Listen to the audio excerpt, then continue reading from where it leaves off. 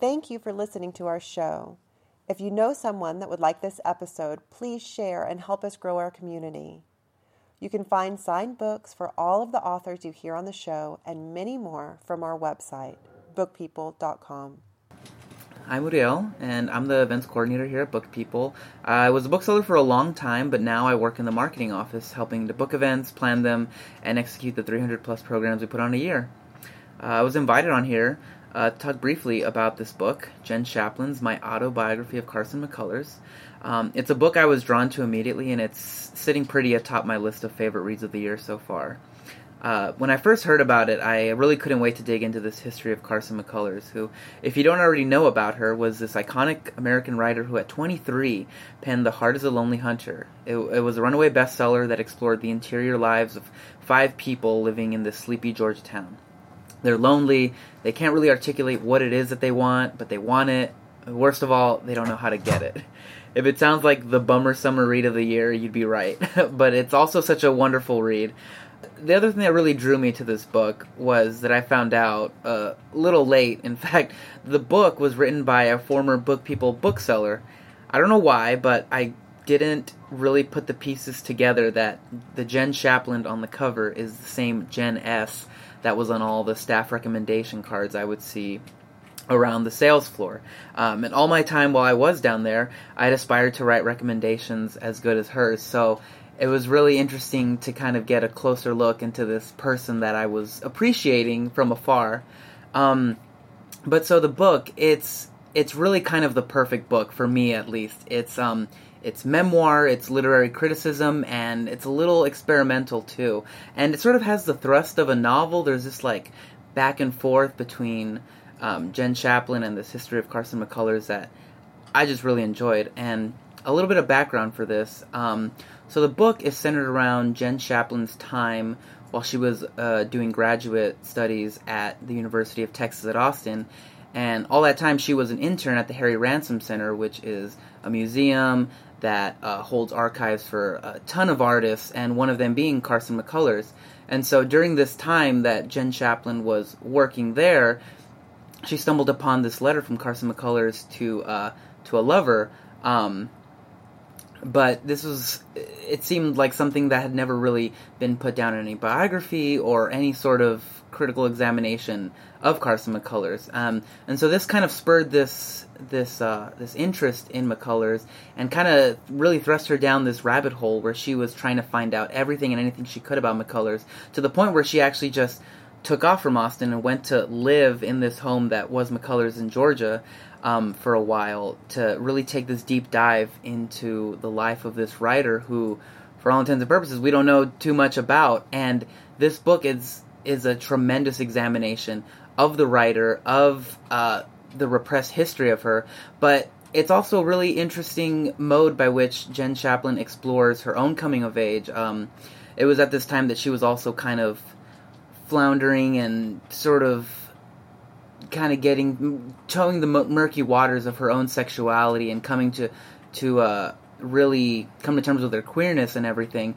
And so there's this really interesting parallel that's going on between the two, between McCullers and who she was and not being able to really articulate that she was a queer woman. And then you have Shaplin here in 2013, whenever she was writing this, kind of going through that same story. And I think it's just this really wonderful book. I really encourage you to listen to this event, get a little bit more info, and then check out the book when you get a moment. It's a really stellar read, and I can't recommend it highly enough. Thanks. So tonight, we are very, very excited to welcome Jen Shaplin actually back to Book People. She's a former bookseller here, which is always super exciting for us when someone leaves and comes back for their book launch. Although she lives in New Mexico now, we're going to call her an Austinite because she earned her PhD here at UT Austin, and that is actually, I think, where she got the inspiration for tonight's work. Her essay, Finders Keepers, won the 2017 Pushcart Prize, and she was awarded the 2019 Rabkin Foundation Award for Art Journalism. She is in conversation with Adina Reitberger of American Short Fiction. So please join me in welcoming Jen and Adina to Book People.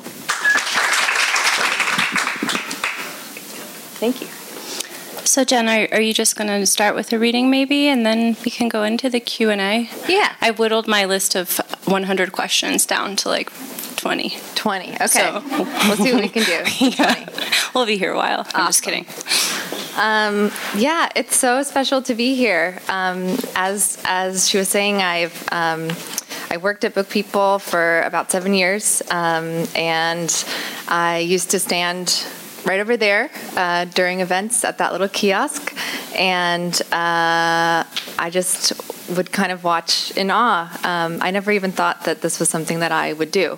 But I do remember that the kind of first ideas for this book happened here while I was working, and while I was kind of wandering these aisles. So it's really cool to be here.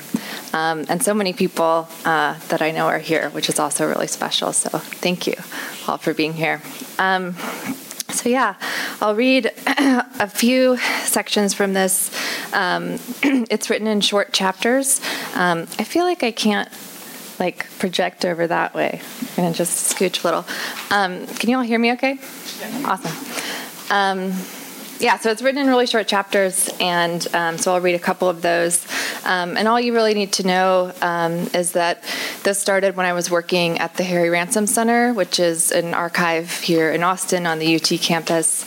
And I found a set of love letters between Carson McCullers and a woman named Anne Marie.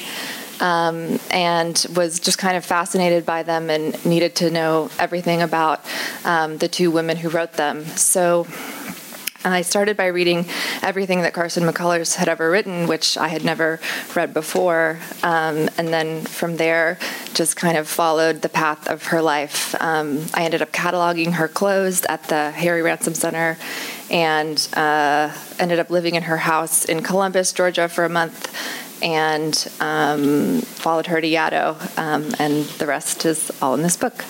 Okay. Qualifications. Eleanor Roosevelt crossed the aisle at the 1961 Broadway premiere of Tennessee Williams' The Night of the Iguana to introduce herself to Carson, who was sitting with the playwright and his mother. Jordan Massey, Carson's gay BFF and a distant cousin whom she called Boots, described this as a tribute that meant more to Carson than the Pulitzer Prize.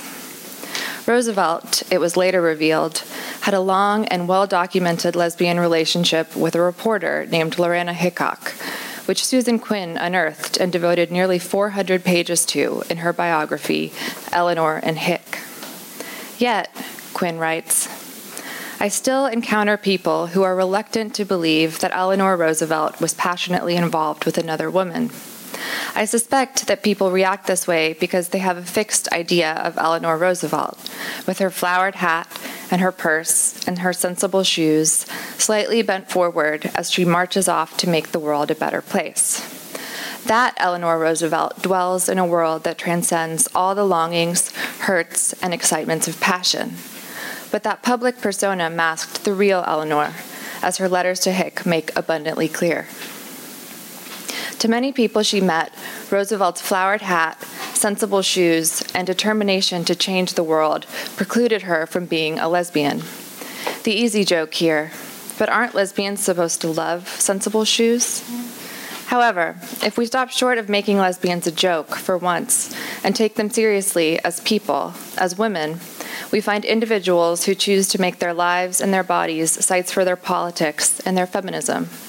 I would like to celebrate this choice by finding its every nuance and expression. The first researcher who had access to Eleanor and Hick's letters, which were open to the public 10 years after Hick's death, as she had stipulated, a woman named Doris Faber, was appalled and insisted that the FDR library restrict the materials from public access. Stumbling upon their secret, she wanted it locked back up. Hick's own wishes be damned.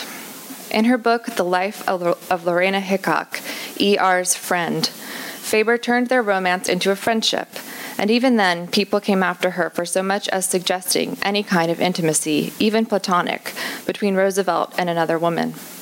It seems Faber could hardly imagine such a thing.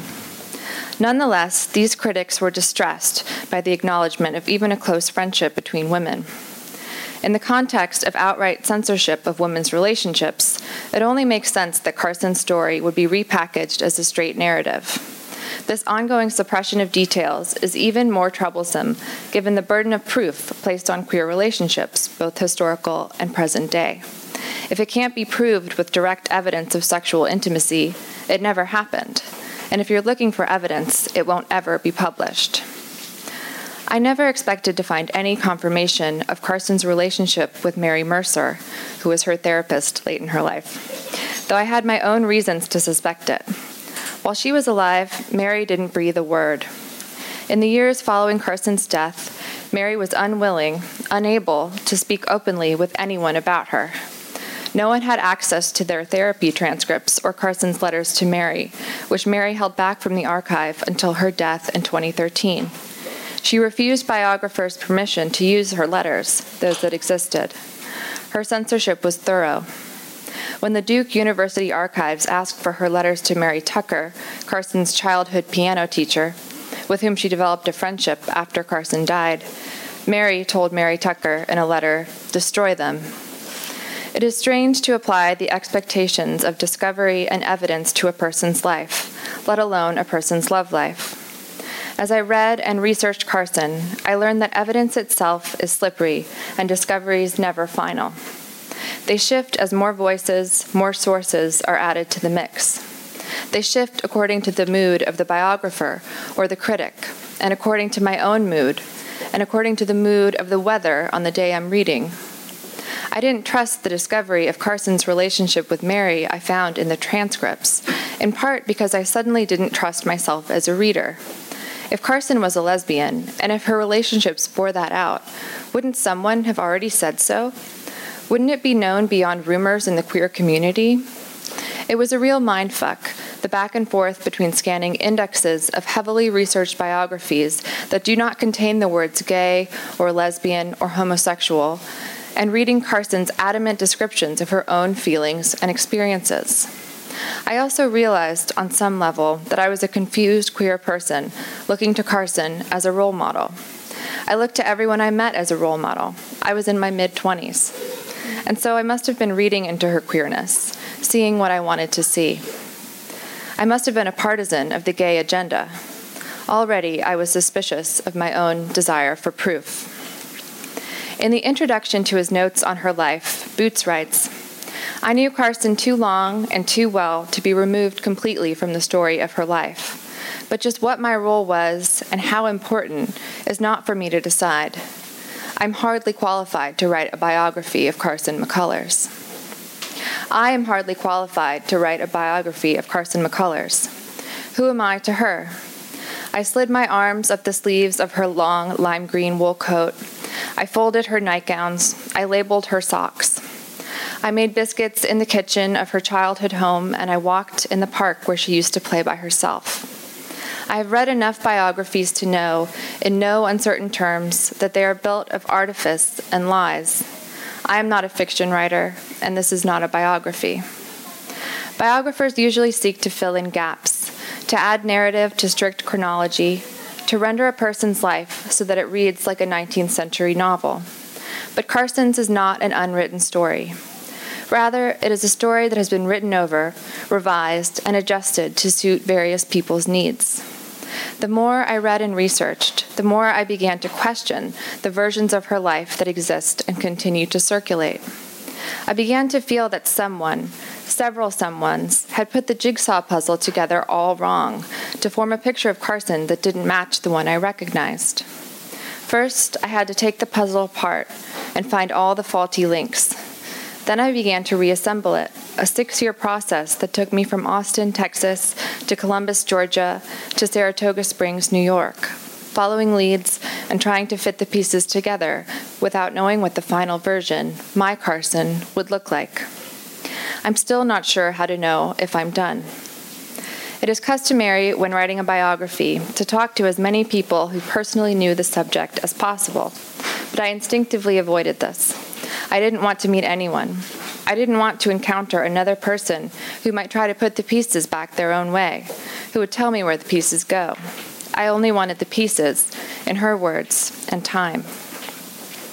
Carson's biographies, both the full-length books and the life summaries that get rehashed whenever she's mentioned in print, take discrete forms. There's Carson the prodigy, the wonderkind, a shy, small-town girl who bumbles her way to literary stardom.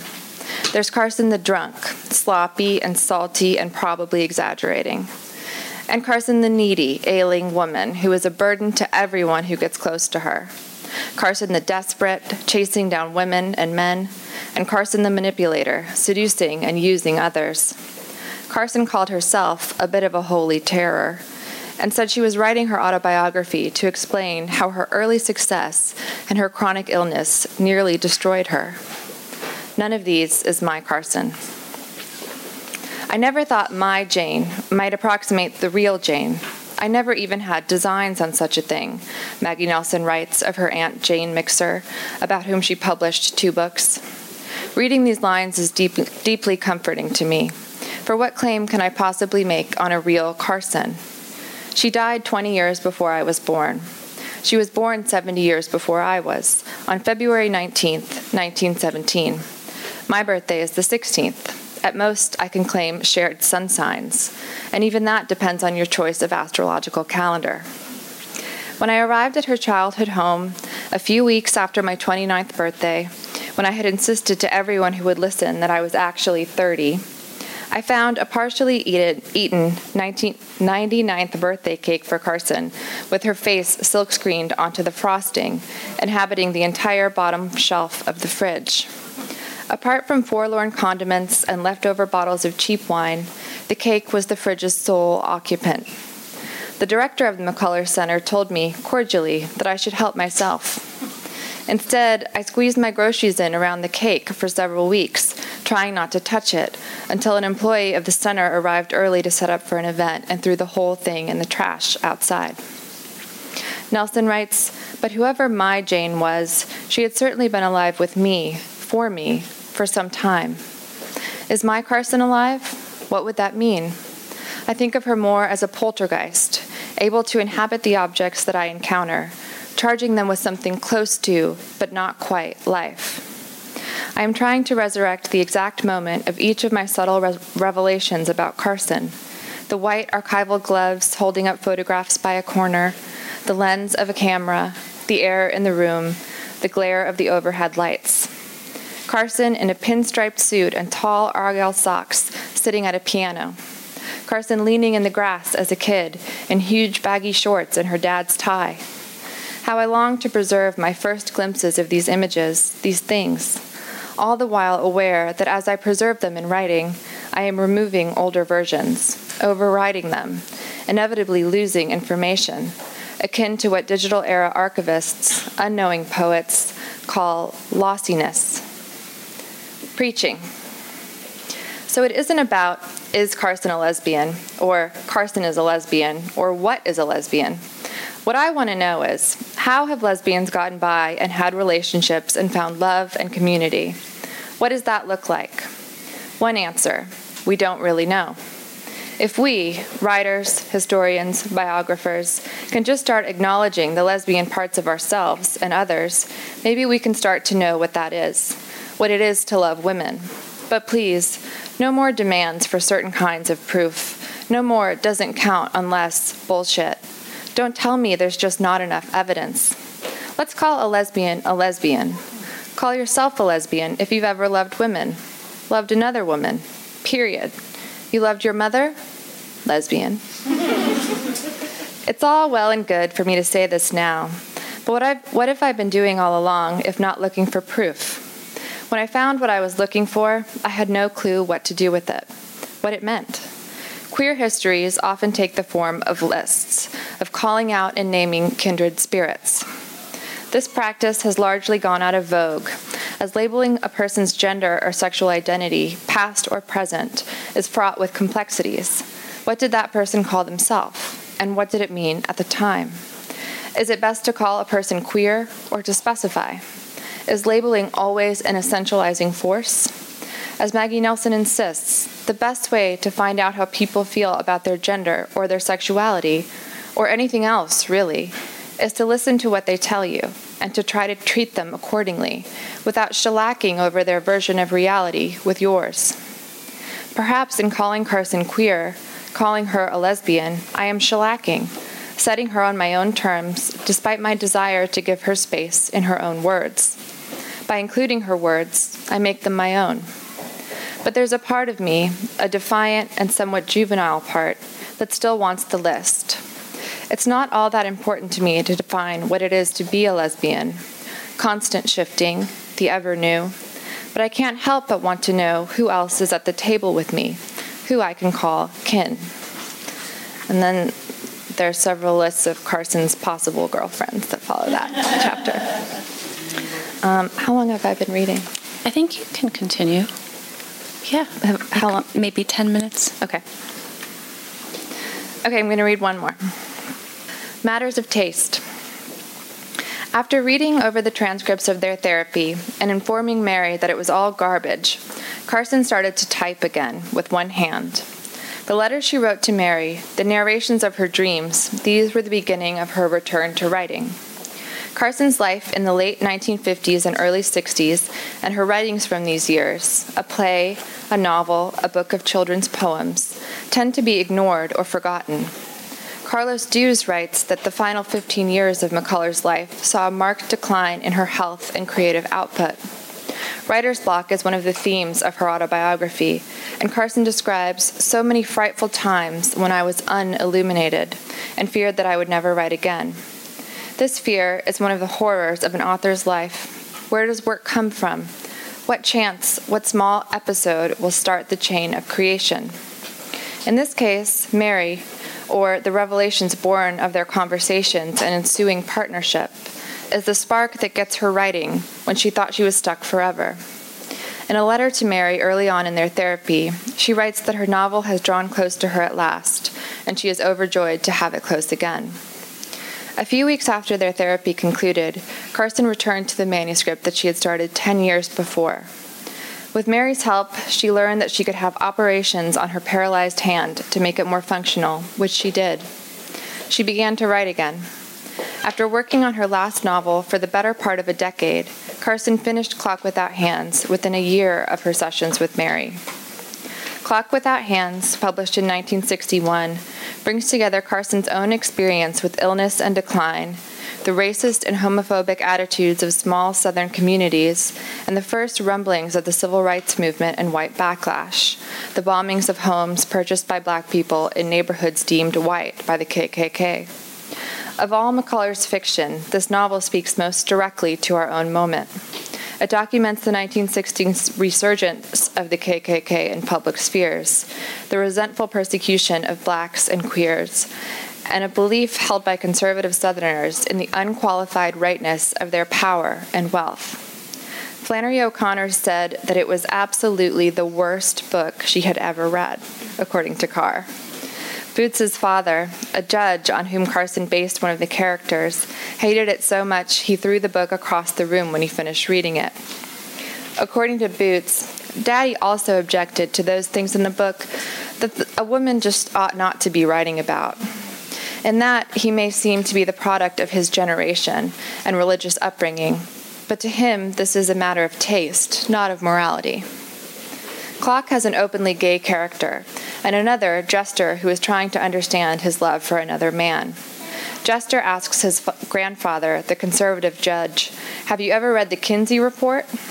The reference suggests Carson's own piqued interest in its findings on human sexuality. She includes a joke for the reader familiar with the report. The old judge had read the book with salacious pleasure, first substituting for the jacket the dust cover of The Decline and Fall of the Roman Empire. He tells his gay grandson that the landmark study he read clandestinely is just tomfoolery and filth. The year Clock was published, Mary quietly divorced her husband, Ray. Carson and Mary traveled together to visit friends, Edwin and John in Charleston, Mary Tucker in Virginia, Edward Albee on Fire Island, where he and Carson worked on a stage production of The Ballad of the Sad Cafe. Albee wrote each morning for 4 hours, then at night, returning from walking the beach, he read aloud to Carson and Mary. He read Samuel Beckett's Happy Days and his own Who's Afraid of Virginia Woolf and the first act of Ballad. One of the major obstacles to staging Ballad was the question of Amelia's motivations. Albie asked Carson for an explanation. What went on upstairs when Marvin Macy tried to get in bed with Miss Amelia? Was Miss Amelia a lesbian? According to Albie, Carson wanted this left ambiguous. Carson held a now-famous lunch for Marilyn Monroe, Arthur Miller, and Karen Blixen, pen-named Isak Dinesen, a friend to whom she'd been writing for years, at her house in Nyack. She served oysters and champagne, the only things Blixen would eat at the time. Writing to Mary, who was traveling during the festivities, she says how she missed her at the party, that it was a day they would have relived in their golden years. When Carson traveled, Mary came to meet her at the airport, the contemporary definition of love. I have yet to encounter another person who has read Clock Without Hands, except at my urging, though when it came out, it was a bestseller. For the author photo, Carson had to sit in a high-backed chair because she could not hold up her head on her own. Perhaps it comes down to matters of taste, whether we are interested in the later years of a woman writer's life, whether we are interested in what she has to say when she is bedridden and wheelchair-bound, when she has to take heartburn medication to cope with the stress of a book deal. She was 44 when the book came out and would not make it past 50. Dedications. Carson dedicated Clock Without Hands for Mary E. Mercer, M.D.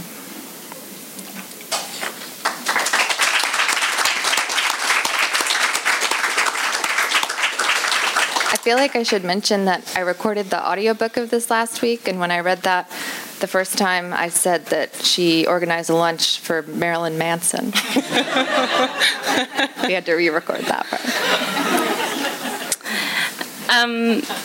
So Jen, I got Jen's book. I received it a few months ago, and like any, I've known Jen for many years, and like any kind of person who knows a person for years, when they write a memoir, I just like immediately skimmed it to see if I had made any appearances. And I didn't, because it's not about me in any way. But I was trying to save it and read it right before this event so I could just have it fresh in my head. And it was one of the things I was most looking forward to reading over the last couple months. And I have to say to all of you guys that I've really truly never read a book quite like it. I guess it kind of actually goes into my first question, which I wrote them all out so I wouldn't get nervous. But the title is something that we had talked about, and when you told me that the title, I was like, oh, that sounds good. And you're like, maybe they want to change it or work on it or tweak it a little bit. And I was like, whatever, I don't know. And then when I was reading the book, I was like, no, like this is the title of the book. Like this must, and I realized that for me, it really gave. There were two different stories that seemed to kind of be happening, more than that, but two that stood out in terms of the title. This idea that you were writing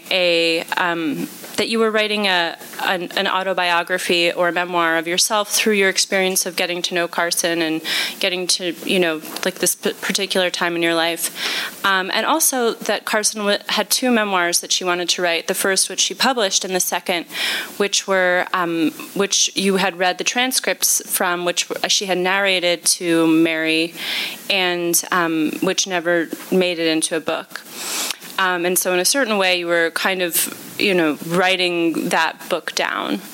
And so I guess the first question would be, I would love for you guys and Carson. One of the great things I get to talk about her in like she's my friend now. Yeah. Like she's always going to be Carson from now on. But for you to talk about the title and what you were trying to do with the two narratives. Yeah. Yeah, the title was kind of a struggle because I knew right at the beginning when I started writing these little fragments that that's what I wanted it to be called, because kind of one of the things that really struck me about my research was like this woman kept trying to tell her story and kept being thwarted. So she kind of tried to record it in these therapy sessions, which, like, if you've ever been in therapy, like, that's a really bad idea. You're like, whatever you say in therapy is not going to be like a really publishable book. And so, you know, she ended up saying that it was garbage. But the stories that she tells there are incredibly personal and incredibly significant. You just have to kind of read through a lot of, you know, other discussions of her daily life and the ins and outs of what's going on. And then, you know, there's a huge revelation, and then there's a lot of, like, other tangents in it. So you have to really kind of read through all of that to find the story and even to follow the story. But I really wanted to kind of understand the story that she was trying to tell, and try to give voice to that without, you know, kind of running over it, without telling it in my own words, which ended up being really complicated. And there was a whole struggle with my publisher over the title, because there was this assumption that it would be confusing to readers, or that the title was really long. I don't know. But, you know, and so I toyed with, you know, some of the suggestions that they gave me, like Carson in Love, House Sitting for Carson McCullers. And I just kept I was like, no, I really think that it's important that this is what we call it. And I kind of had to fight for it. And I'm glad that I did. But yeah, it was a little struggle. And then I ended up having to cave on the first word, on the word my. It used to be the word the, but no one cares about that but me. So one of the things that to me was so breathtaking about the book is that it felt incredibly intimate, both like an intimate way of getting to know Carson, but an intimate way of getting to know you as well.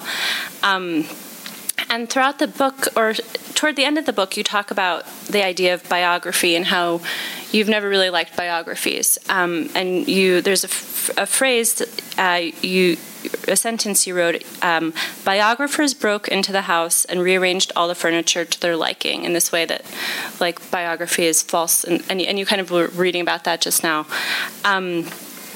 And I think that, you know, and of course, in a certain way, as you also talk about in the book, like you're doing a very similar thing, going in and, you know, looking for pieces of information.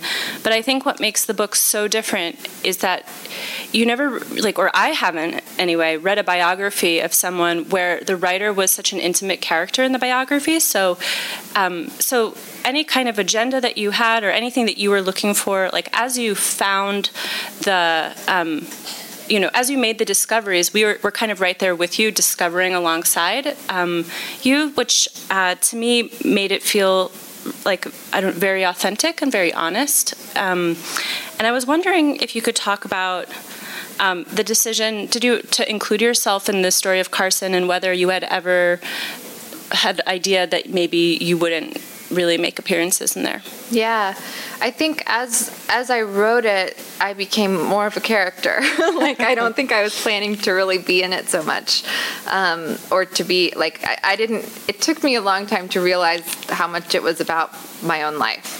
I really was convinced that I was writing about someone else, and so the sections that I started with were those clothes that I cataloged of hers at the Ransom Center, and I was writing about those, but every time I tried to write about them, I felt like I couldn't capture some sort of like omniscient third person like voice on this and just say like, this is the suit that she wore when she was in Venice, you know, the last time, and like it was, you know, there was no way to write about it without also writing about my own reaction to it. There was no way to write about a photo of her that I found without also talking about the day that I was, you know, viewing the photo and what was going on in my own life that day that made me see it a certain way or maybe remember a certain thing.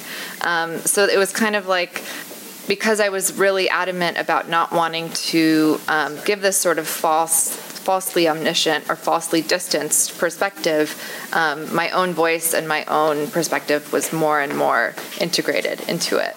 And it's not like it wasn't there, like that was really there from the beginning in what I was writing, but then at a certain point, there were pieces I had to connect. There were things I had to reveal about myself to make it make sense. I guess going back to it, the New York Times today, if you haven't read Jen's amazing review in the New York Times, it's really, I cried a little, teared up.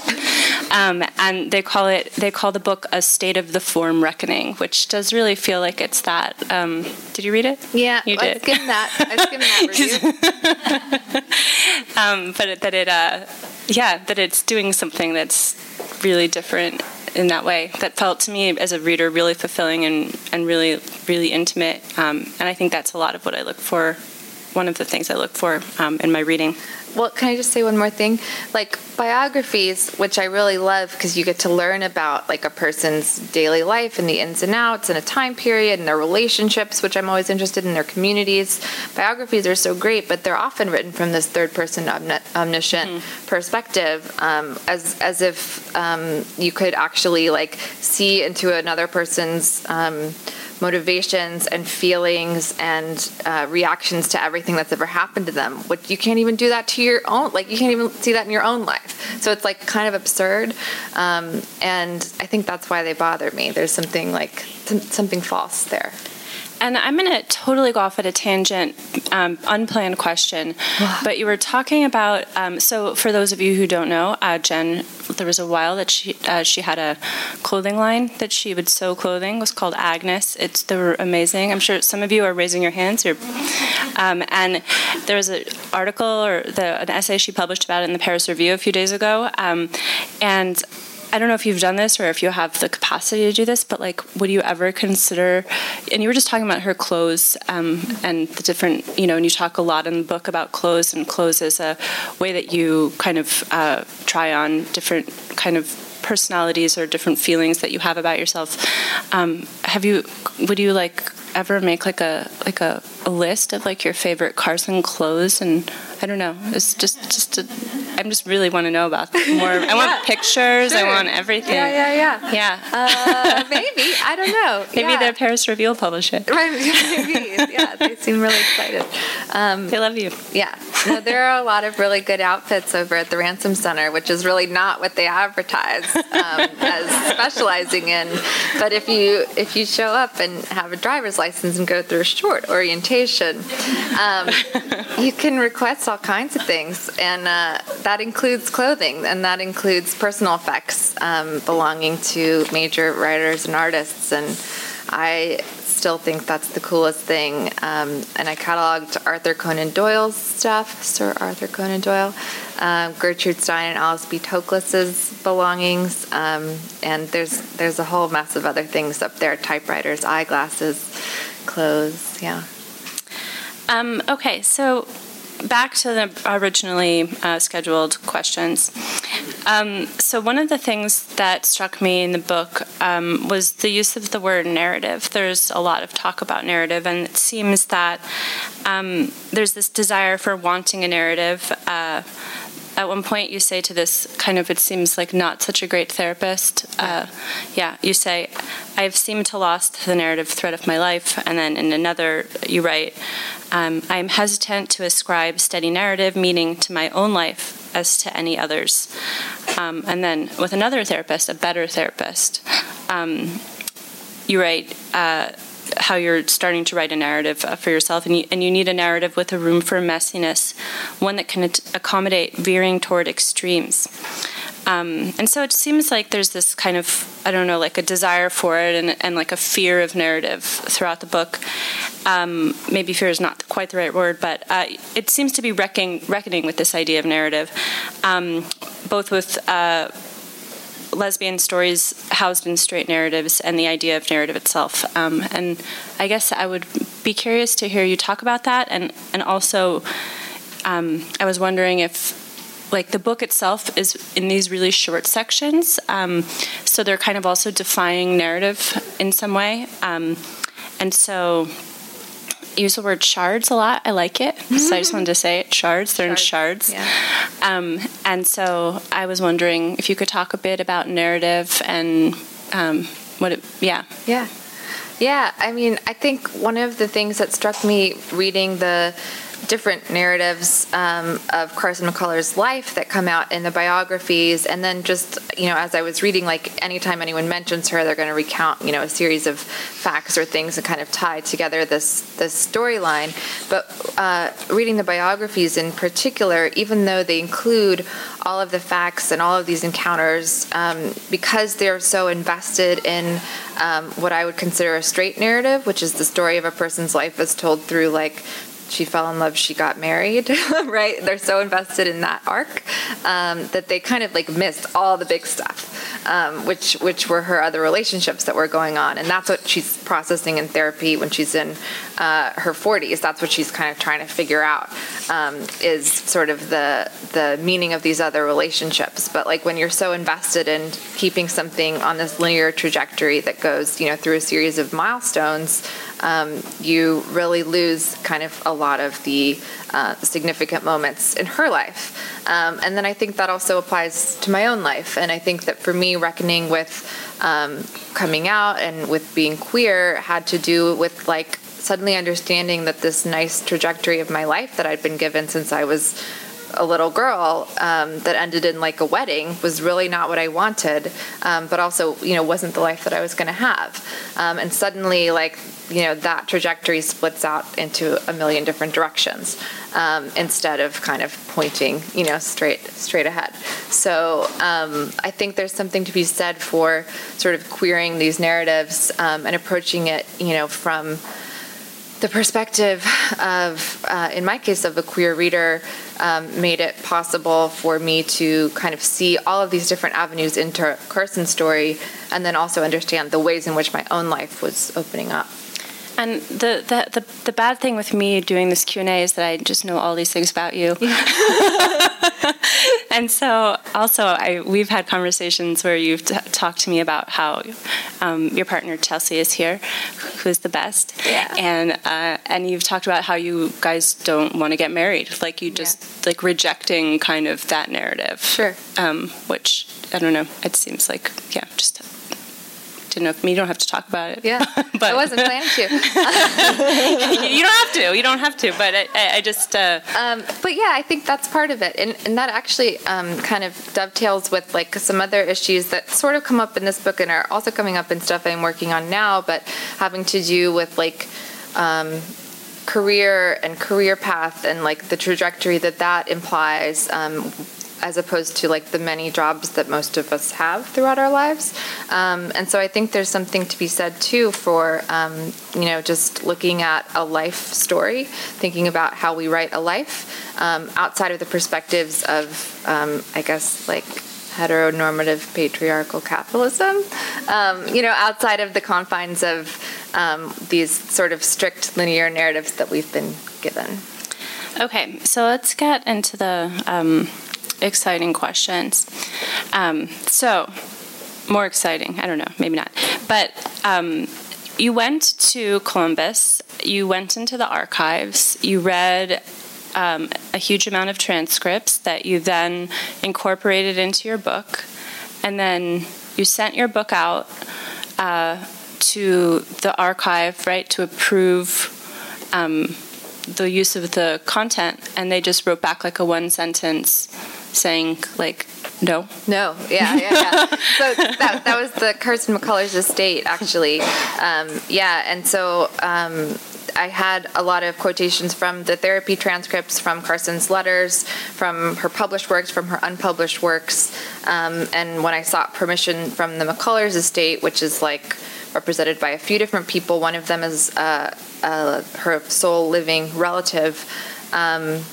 They took 6 months to get back to me, which really screwed with the publication timeline. And then they just said, no, you don't have permission to quote. And then they didn't say what, what can't I, they didn't say, they didn't specify, they didn't say why either. I have my own suspicions as to kind of what was going on and what they're opposed to.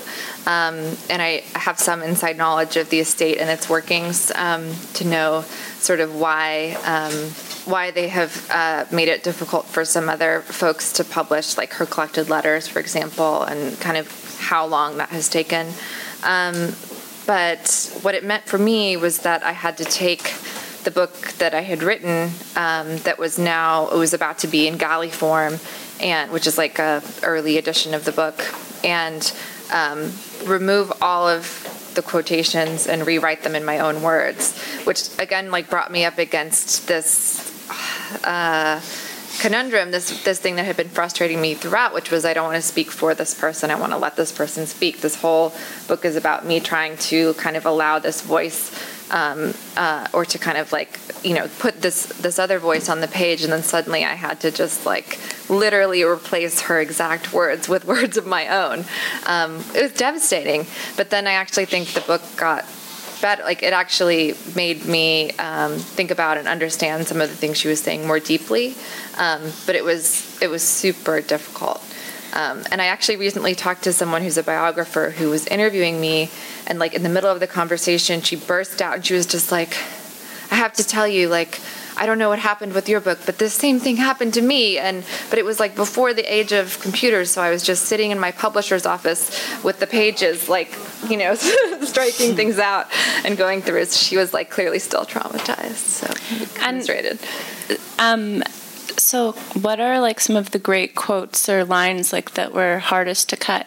Like, are there ones that haunt you that you? There totally are. At one point she says, I used to be the most elegant girl in New York City.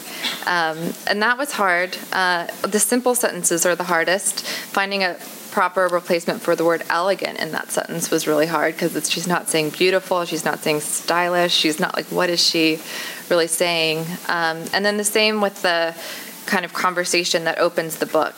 That one was really hard. Anytime when she was kind of saying something really matter of fact, like, I don't know what you mean by the word lesbian. What are they like? What did they do?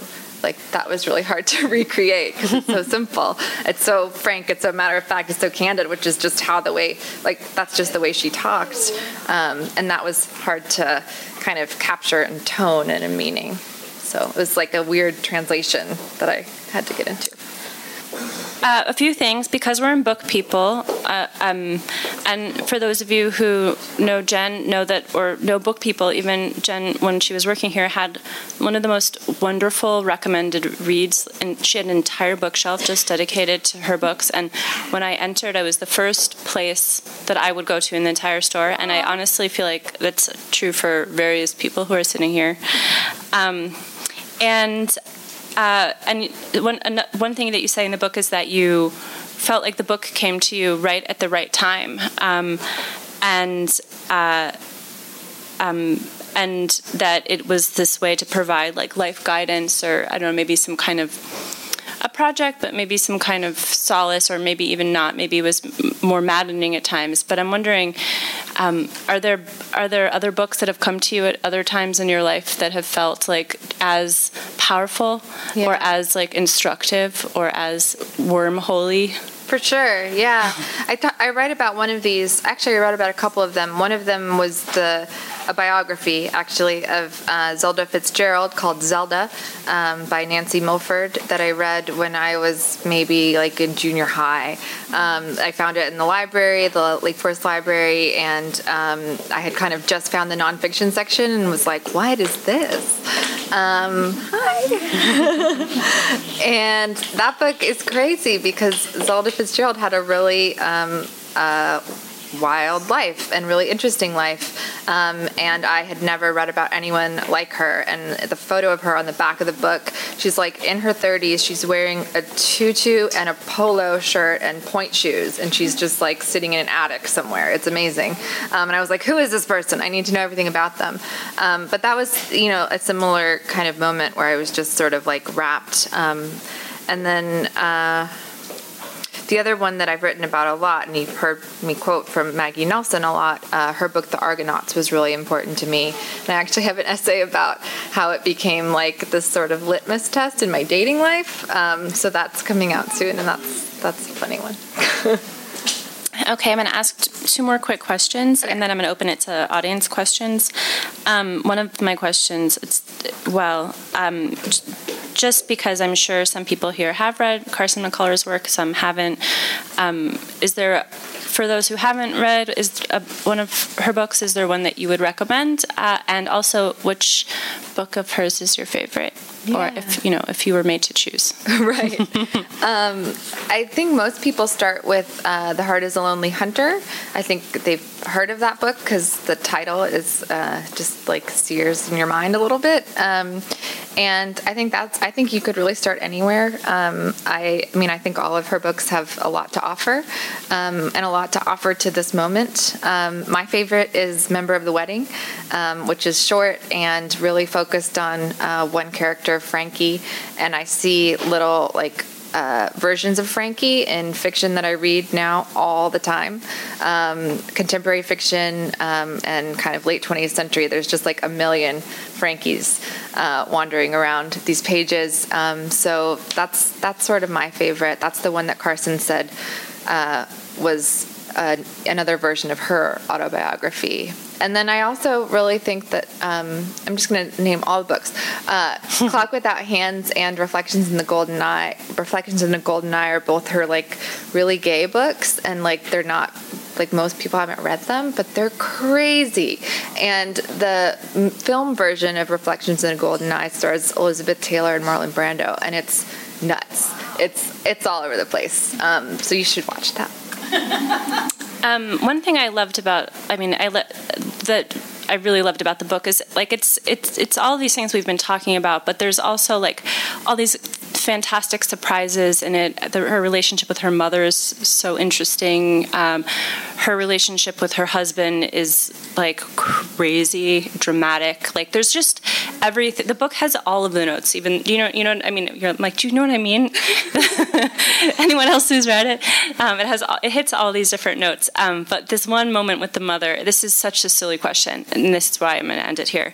But so Carson is talking about her mother, and she said, "I wasn't downright homely, but I was no beauty. No matter how mother fussed over me, I would have to sit at the kitchen table and be primped.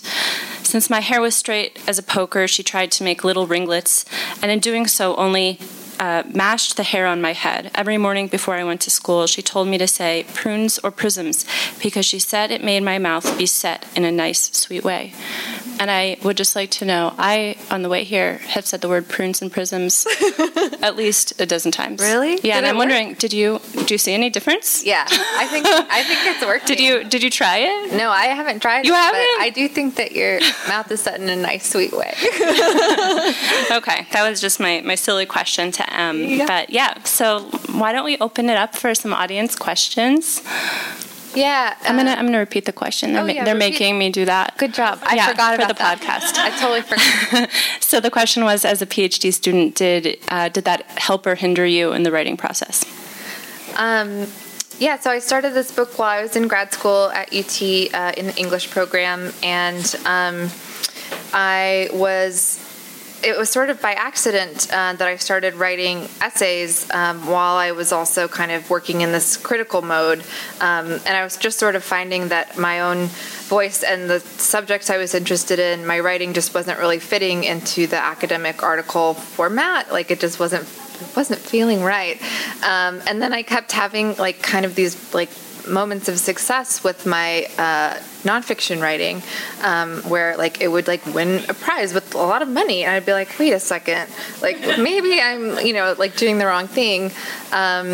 And then it was in my last year in finishing my dissertation and getting ready to defend that I stayed at her house in Georgia. So I was kind of trying to do both sort of that whole time, and I did finish, but I think that, I was able to kind of explore this other kind of writing at the same time that I was doing my dissertation writing, which was on a totally separate subject. But I did find that the research skills that I learned, the ability to work relentlessly on something like by yourself without, coming up for air is something you learn in grad school when you're writing a dissertation. So all of that helped make it possible for me to write the book. I certainly couldn't have done it without being an intern at the Ransom Center, which is an opportunity that was available to me because I was in grad school. So that was also kind of a huge part of it. So I think there's no other way it could have happened, But yeah, it definitely was kind of a moment where my paths split a little bit. Yeah. I mean, I think that not writing this book in an academic context made it possible for me to sort of sneak out of those categorizations a little bit and kind of create categories of my own because I didn't have to fit anything into an existing discourse so much. I was able to kind of create the discourse that I wanted with the readings and different things that I brought to the table. But I do think that that is one of the tricky things about writing in an academic context for sure. And I don't know if I have an answer. Are we done? Can I ask one more of mine? I feel like there's just so many. I'll ask you later. Okay. Okay. Well, thank you, Jen, so much for coming back to Austin to launch your book here with us. I kind of felt, for me anyway, that where I went to graduate school is kind of a home for me because it's just like a home of the mind and also the friends. And so it's great to have you back. Yeah, good to be home. Yeah. And go buy her book. It's beautiful. It's full of surprises. There's one thing I didn't mention, but there's this great, it's all filled with literary gossip. That's so great. Just tons of it. It's just, and I think one of my favorites, we were talking about this last night, was a letter you found in the Ransom Center where someone, who was it that addressed a letter to Norman Mailer as "Dear American Shithead"? Yeah, that was one of his mistresses. Yeah. Yeah. So it's just filled with gems like that, beyond the really serious business. Yeah. No, it's really juicy. Yeah. Really juicy. Okay, and I think Jen will be signing books. And yeah, thank you so much. Thank you, guys. Thank you so much.